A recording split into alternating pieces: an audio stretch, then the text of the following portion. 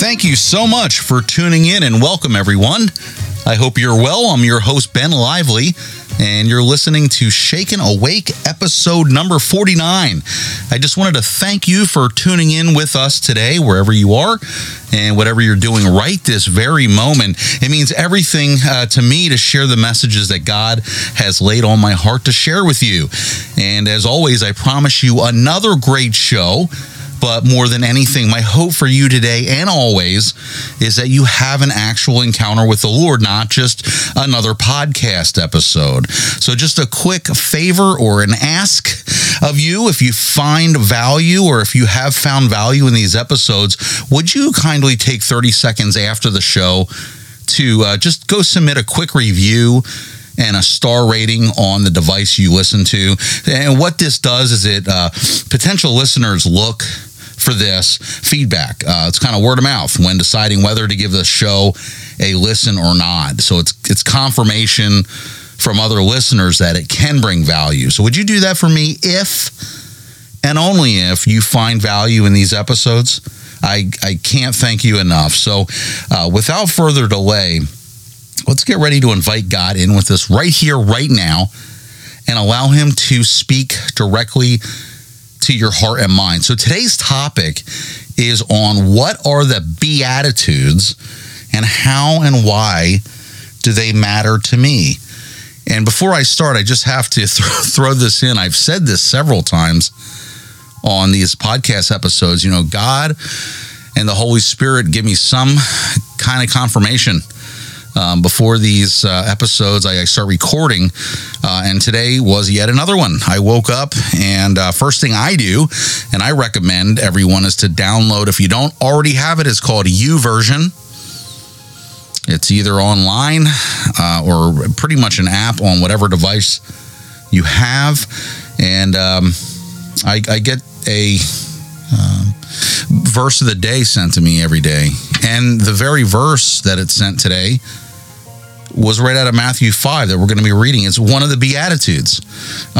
No coincidence there, just another confirmation. And man, that lit me up. Almost didn't need my coffee this morning. So first, you know, one reason this topic is so vitally important is it's not taught in the churches. I've never once heard the term Beatitudes in my entire life. Yeah, there they are, plain as day, but as powerful as Jesus made them to be, staring right at us in the book most will never read. I'm just being honest here. You know, if this isn't you, then great, and God bless you. But it was for me for the first 41 years of my life. As I study the Word of God and listen to and observe sermons and church services, I'm still yet to hear a preacher preach on these. It doesn't mean they don't. It means I've never heard it. So I assume, and God has given me a confirmation that many are in the same boat. And the conviction to speak on them to you today was overwhelming for me. So they're highly important to how we should live our lives and who God blesses. So the Beatitudes, statements or characteristics and blessings are part of the Sermon on the Mount that Jesus spoke, and it's recorded in the book of Matthew. Each Beatitude looks at different circumstances of life and how all Christians are blessed through their faith. And through these 8 Beatitudes, Jesus teaches of virtues and values in life that will result in blessings and rewards. You know, these Beatitudes are not singled out for specific people. They are blessings applicable to all Christians. These scriptures will encourage you and give you hope as you face each day, knowing that you are called blessed. No matter your age, job, family role, if you apply the Beatitudes to your life, you will experience a joyful and fulfilled life. So I know I wanted to look at the most famous sermon that Jesus ever gave. Actually, I just wanted to look at the introduction to the sermon. Again, it's called the Beatitudes. And I think this passage of Scripture holds some important truths for us. I think there's so much in this passage that we can learn from, that we can be challenged by, we can be encouraged by. And whether you're a new Christian or whether you've been following Jesus for a long, long time, I think there's just some incredible stuff in this passage. So I really want to dive into this and see what it holds for us today, and while we're still alive and as we continue our lives. But before we get to that, let me just ask a question, and you don't need to share this with anyone, so don't freak out. You can keep this internal, but I just want to start with a question. What do you need for you to say, I have a good life? What would it take for you to say, I'm blessed? What do you need to have? What do you need to happen? What do you need to change? What would it take for you to say, I have a good life? What do you need? Do you need a house, a bigger house, a better house? Your house paid off, a good job, a certain amount of money as you need him? Do you need her? Do you need health? Do you need peace? How about good vacations, a promotion, fame, power? People like you want to do with your time, to your team to win the Super Bowl? What do you need to have a good life now? I want you to think about that honestly, because I know sometimes we can think a little unselfishly, where we're like, I know what the answer to this question is, but actually consider, where's your life going? Look at the decisions that you've made over the past few years, the direction your life is heading. What would that say? That you actually need to have a good life? Be honest with yourself. What does your life tell you about the direction that you're going to have a good life? Just think about that. I don't want to step on your toes a little bit. I want to throw a pebble or two in your shoes. Have you ever got one of those things that you thought you needed, and you thought, once I get this, then I'll be happy. Then I'll have the good life, right? Then I'll be blessed once I get this. And then you get it, and it's great for a few weeks, for a month, but eventually it does. It lets you down. It doesn't deliver what it promised, or what you promised, what you had hoped for. Maybe you thought you needed to get married to be happy. And then you get married, or you got married, and you realized that doesn't really fulfill that deep longing that you have in your life. Maybe you thought, once I get X amount of money, or this job, or this fame, or whatever, then I'll be happy. Then I can take the good vacations, and I can have the good life. But then you got that, and it didn't deliver what you hoped. So here's what I found in my life. Maybe you can relate. Oftentimes the things I think I need, to have a good life, once I get them, they don't provide for me what I had hoped they would provide for me. It just leaves me wanting more.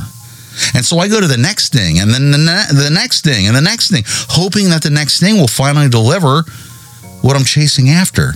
You see, I used to think when I would get married, then I'll have the good life. When I was like, once I'm married, once I have a happy marriage, and I'll be happy, then I'll have the good life and I'll be blessed. But what I found, even though my wife's great, and even though we have a great marriage, is I can't put that much pressure on someone else to provide that for me. Do you understand where I'm coming from and going? So I realized that marriage isn't going to be what makes me ultimately happy. It's not going on what helps me step into this life that I'm longing for. So I thought, well, maybe I need to be married and have money. Because, when you're married, we were young, we didn't have much money. So I thought maybe once we have a house and some money in the bank, and we start hitting these financial goals, and then they'll be, happy, and I'll have a good life. So I chased after that, and I found every time I checked a box, every time, when we bought a house, when we saved more money, I just found I needed something more. So I thought maybe I need to be married, have some money, and have kids, which those last two don't really go together, but it was worth a try. So we had 2 kids, and I found the same thing. I can't put any pressure on a person, whether it be my wife or my kids, to provide for me a good life. It's not fair to put that money and amount of pressure on any person. And so my life went on. I just kept searching the world for the good life, the full life. And I've always come too empty, looking for more, wanting more. Does that describe anyone else listening? Does this describe you? Just be honest with yourself. Look at your life. Are you searching for that next thing, hoping that will provide for you the blessed life, the good life? What do you need? See, what we're going to do on today's episode and in this passage in Scripture is Jesus is going to give us a different way to live a better life and a better way to live. And we're going to hear these words. We're going to think, I don't know, Jesus. I don't know if that sounds like the good life to me. In fact, that sounds like the opposite of the good life, because what Jesus does is he kind of reverses the way that we think about what a good life is. He redefines the term of what it means to live a good life. And listen, it's not easy to follow. It's a really difficult pill to swallow, because Jesus says some pretty controversial and kind of counter-cultural things. But I think it's important when we start thinking that when we start reading these words and think, I don't want that to define my life, because that doesn't sound good. That doesn't sound blessed. Let's be honest. Remember back to this pursuit. We're trying all these things the world has to offer, and none of them add up.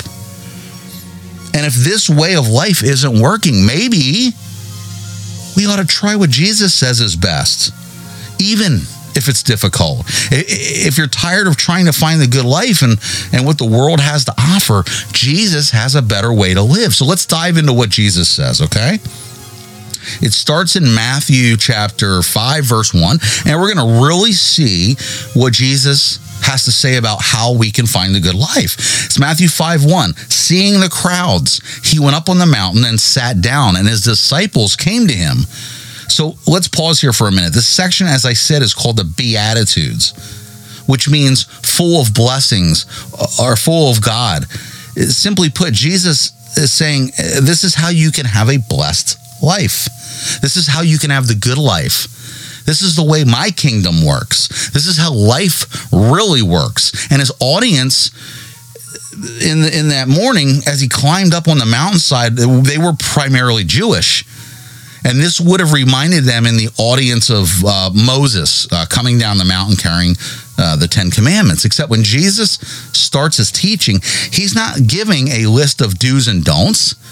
He is saying, this is how life really works. If you want to have the good life, this is what you must do. And he establishes something that's world-shattering. It's that was never seen before. And it kind of takes the crowd back a little bit. And what Jesus is expecting his followers to do is not to just look at this as a list of things and say, those are really good in practice, or those are really good in theory. No, he expects us to actually live this out. These should actually be the indicators for our life. And I want to start by just reading the whole passage. And as I read it, I just want you to consider and ask, do these things mark your life? Are these the markers for your life? And then we'll go back through and we'll break down each one of them. But first, I just want us to look at kind of the 30,000 foot view. I want you to hear the words and to consider, are these the markers for your life? So he says this at the beginning of chapter 5 and lists all of the Beatitudes, which reads, he opened his mouth and taught them, saying, blessed are the poor in spirit, for theirs is the kingdom of heaven. Blessed are those who mourn, for they shall be comforted. Blessed are the meek, for they shall inherit the earth. Blessed are those who hunger and thirst for righteousness, for they shall be satisfied. Blessed are the merciful, for they shall be shown mercy. Blessed are the pure in heart, for they shall see God. Blessed are the peacemakers, for they shall be called sons of God. Blessed are those of you who are persecuted for righteousness' sake, for theirs is the kingdom of heaven. Now, I'll be honest, that doesn't sound like a good life to me. That doesn't sound like a blessed life. I mean, when we sit down and we think, what are the indicators of a good life? We're probably not going to think of poor. We're probably not going to think of mourning. We're probably not going to be thinking of meek. We're probably not going to think of someone who's hungry or thirsty. We're definitely not going to think of someone who's persecuted. That's not the indicators of a good life. At least not what the world says to be the good life. In fact, it's often found in the absence of those things, right? When I'm not hungry, when I'm not thirsty, when I'm not poor, when I'm not mourning, that's the good life, right? But Jesus has given us a different way to live. And again, did all those other things really provide for you what you hoped? Because Jesus has given us a different way. He's confronting culture. He's confronting how we approach life, how we think about life, how we see through the lens in which we view life through. You see, Jesus is saying this is how life really works. So I want to go back through, and I want to break down each one of these down just a little bit, because I believe there's so much in this that we can learn from. So let's look at the first beatitude. The first thing that Jesus says, blessed are the poor in spirit, for theirs is the kingdom of heaven. Now, this doesn't mean that there's these people are poor as in no money. Hey, I was poor growing up, but that's not what Jesus is talking about here. He's not talking about the zeros in our bank account. What he's talking about is our spiritual condition. He's saying, blessed are those of you who recognize your spiritual condition is pretty bad. And there's nothing you can do to earn your way into heaven, to get into heaven. You know, blessed are those who are powerless, who are helpless, who are undeserving, who realize there's no amount of good they can do to outweigh the bad. They're spiritually bankrupt. And they don't sound very blessed to us. But Jesus says they're blessed because God's not forgotten them. See, the poor in spirit, those who recognize there's nothing they can do on their own, are blessed because God is going to do that for them, what they cannot do for themselves. And this flies in the face of the way the world operates, right? Because in the world, you know, it's the powerful to put together those who go after it, who push through adversity, who rise to the top on their own power. They're the ones that are blessed, right? Wrong. But in God's kingdom, it's the ones who admit they're weak, they're broken, they're messy. They're the ones that inherit the kingdom of God. So blessed are the poor in spirit. And Jesus builds on it with the second one, when he says, blessed are those who mourn, for they shall be comforted. And again, Jesus, isn't talking about grief or the loss of a loved one. The Bible talks about that plenty, that God is close to the brokenhearted. Here, Jesus is saying, blessed are those who mourn their sin. He's building off the previous beatitude. The first one, he said, blessed are the poor in spirit. Blessed are those who recognize their spiritual condition. Then he kind of follows it up with step 2. Blessed are those who mourn for their sin. And I love that Jesus follows it up with, they will be comforted. God is so close to us in our brokenness. He's not repulsed. He's not running away. He draws near to us when we bring him our sin. You see, when we hide our sin, the world tells us we need to, and we need to have our lives together. Even if we don't, we need to pretend. We need to put on the right face, right? But it's just a facade. And the problem is, when you hide your brokenness, when you hide your sin, it festers. It's like a wound. It needs to be cleaned. Otherwise, it's going to get infected the same way with sin. We need to bring it to God so he can not only comfort us, but heal us and restore us. And I know some of us, we grew up in a church or we grew up in a home where we were ridiculed and beat up for our sin. But listen, that's not what God wants to do. When we bring him our sin and our mistakes, he's not there waiting to say, I knew it. I knew you were going to screw up. I knew you couldn't get it right. And he doesn't want to beat us up. No, he wants to comfort us. He wants to heal us. He wants to restore us. That's why we are blessed when we mourn our sin, because God draws near to us and comforts us. The next beatitude says, blessed are the meek, for they shall inherit the earth. And the previous two statements, Jesus was talking about our own personal recognition of our sin and of our condition. And now Jesus switched gears here and he starts talking about our outward posture, right? How we approach the world. A good definition of meek would be strength under control. So my son is now about to be 14 years old. And one of the things he loves to do is he loves to wrestle and play fight. He loves to try to tackle me and do moves on me. But listen, when we're wrestling and we're play fighting, I'm being meek, right? I mean, I could end it with one shot, with one blow. He'd be down. I'm bigger than him. I'm older than him. I'm smarter than him. I can end it, but I don't. I keep my strength under control for his benefit and for his enjoyment. And that's what God's calling us to do. As we interact with others, as we interact with the world, he's saying, I want you to have your strength under control. You don't need to throw your weight around to get what you feel like you want or you feel like you deserve. And that's how the world operates, isn't it? I mean, you've probably taken some shots from some people that were using their strength to get ahead and it kicked you down. But for followers of Jesus, that shouldn't be us. We should have our strength under control. We should leverage our power for the benefit of those around us and not for the benefit of ourselves, right?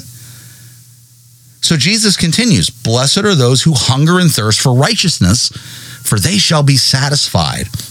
And the kind of thirst that Jesus is describing here is like someone who needs water or they'll die.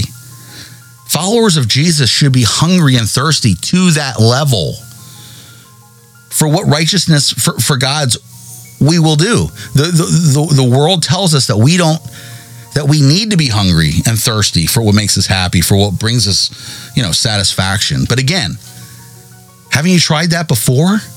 It's like drinking salt water. It tastes good for a second, but it never satisfies. You always need more and more and more. And the more you drink, the thirstier you get. And you keep trying to pour into yourself and it never brings you what you had hoped.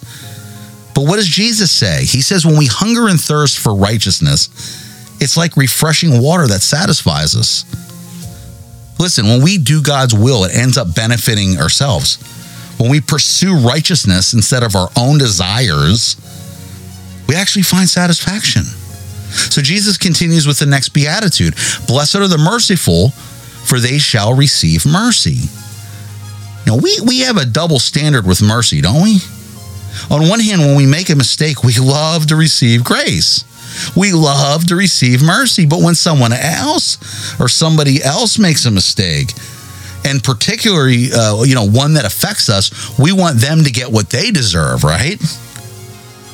We've got a double standard.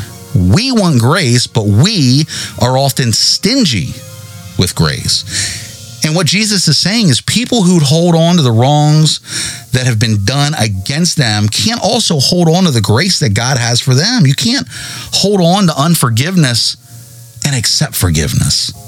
And yeah, it's not fair, but it wasn't fair for Jesus to go on the cross for our mistakes either, was it? See, when you are forgiven of much, you can forgive those around you. And that doesn't make the wrongs that were done against you okay. No, it's really, really hard. But Jesus, the saying is when we extend mercy, when we extend grace to people who don't deserve it, we shall receive mercy for what we have done. You see, the good life belongs to those who don't give what is deserved to the people around them. The good life belongs to those who give people what they need. What we do for the least of them, we do it to him. Next beatitude is this: blessed are the pure in heart, for they shall see God. The religious people in Jesus' day, they were obsessed with ceremonial cleanliness. Then all these rituals, right, for washing hands and keeping up the appearances, keeping up with the Joneses, right, and making it seem like they were holy and righteous. But behind the scenes, Jesus continually points out that their hearts were a mess. I think we've got the same problem today. We're really good at putting on a face and coming into a building. We're really good at posting the right pictures on social media. We're really good at pretending like we're doing all the right things. But I know for me, My heart's a mess. I've interacted with enough people to know that their heart is often a mess too. And what Jesus is saying is, listen, we often try to fix our actions. We haven't tried to fix our actions and make it appear like we're doing right. But the problem is not our actions. The problem is our hearts. Out of our heart flows our actions. And I found in my life, when I want to deal with sin or something that's going wrong in my life, I don't treat the symptoms, I treat my heart, because out of the heart flows my actions. And I'm not saying our actions don't matter. They do. I'm just saying, when we want to fix the actions that are wrong in our life, we should fix the root cause and not the symptom. That's what Jesus is saying. Blessed are the pure in heart. Blessed are those who deal with what's on the inside, because that's what matters.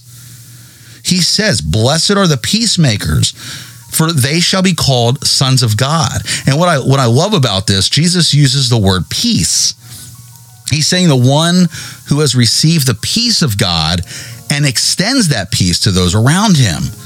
And Jesus said, when we are peacemakers, we should be called sons of God. It's an interesting term that we really don't use too much anymore outside of the Bible.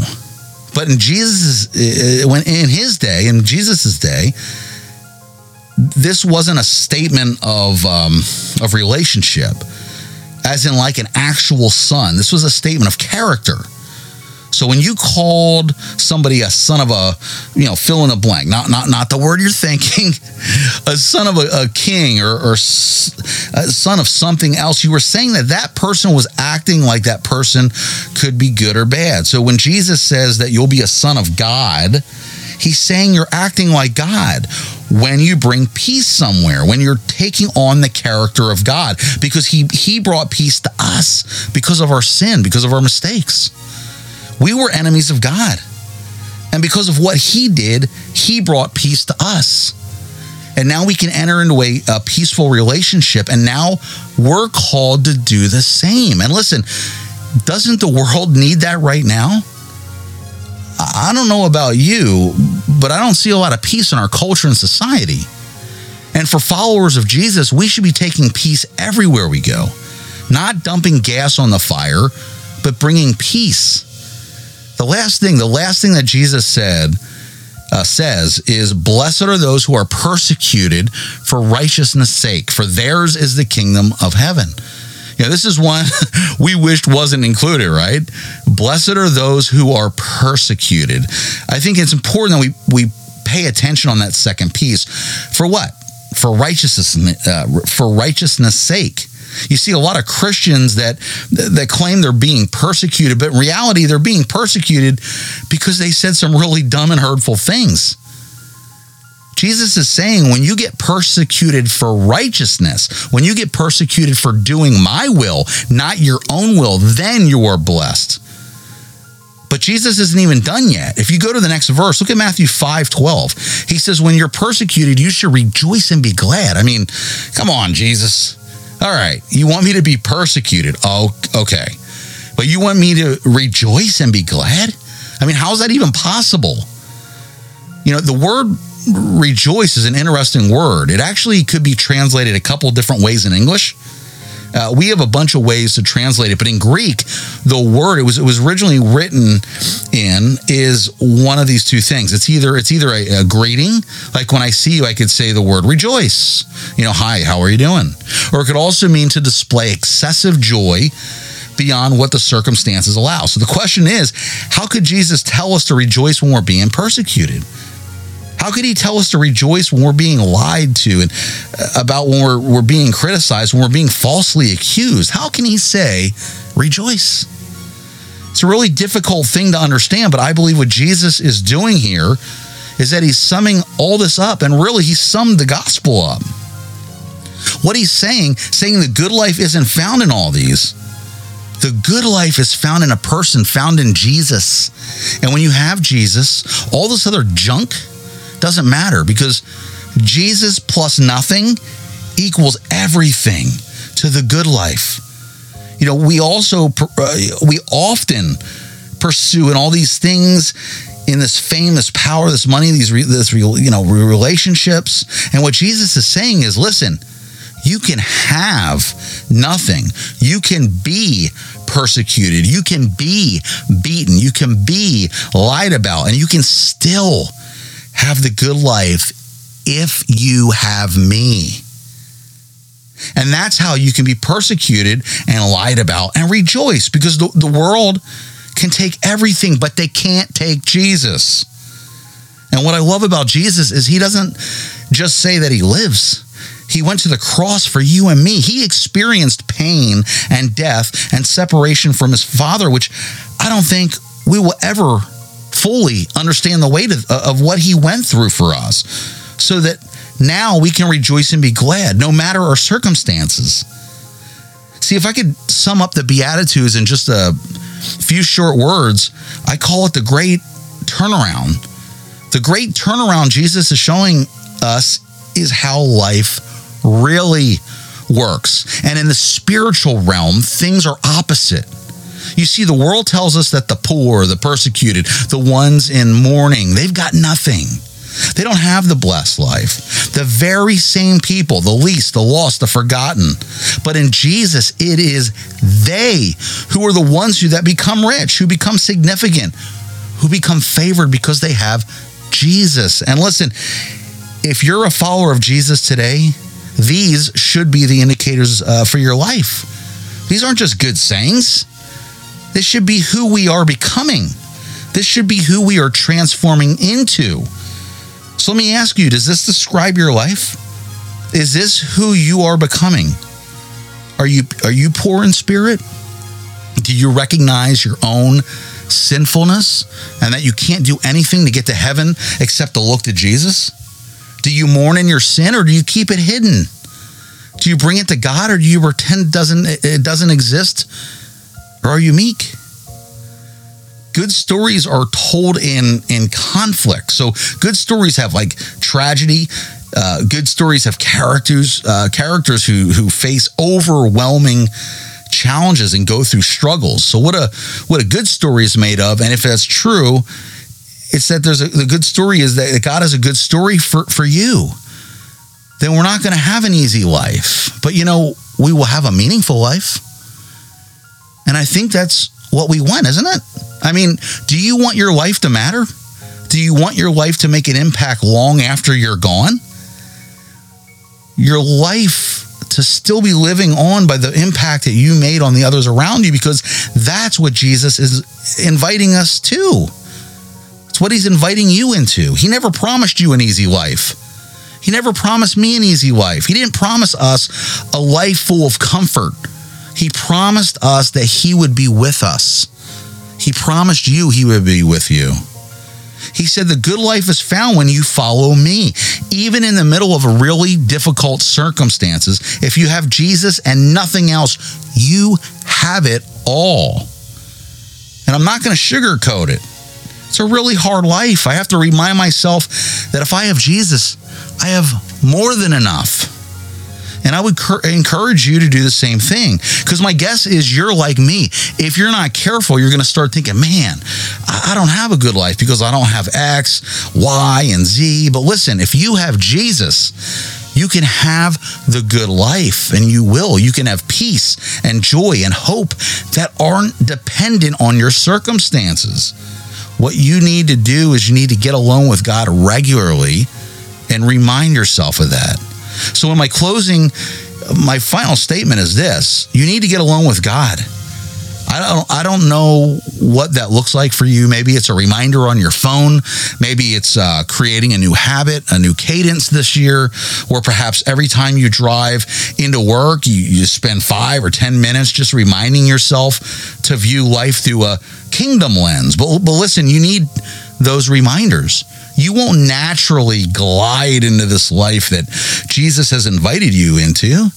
You have to intentionally keep your eyes focused on Jesus. When you take your eyes off of him, you'll sink, like Peter when he was walking on the water. But when you keep your eyes on him, you'll rise above the waves. I don't know what this year holds for you, but what I do know is this year can be an incredible year for you regardless of your circumstances, regardless of what happens, regardless of the news you get. if you keep your eyes on Jesus, I believe that this can be an incredible year for you. So don't lose sight. Don't give up. Embrace the story and the path that He's laid out for you. It will not be easy, but I promise you, it will be worth it. So my final question to you is this. See, the challenge out of this passage for us to view life through a kingdom lens, to reject all the things the world tells us that we need. And it's said to view it through what Jesus says is best. So are you using your strength for the benefit of those around you?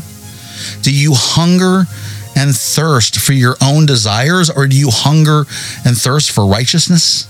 Are you merciful? Are you extending grace to those in your life who don't deserve it?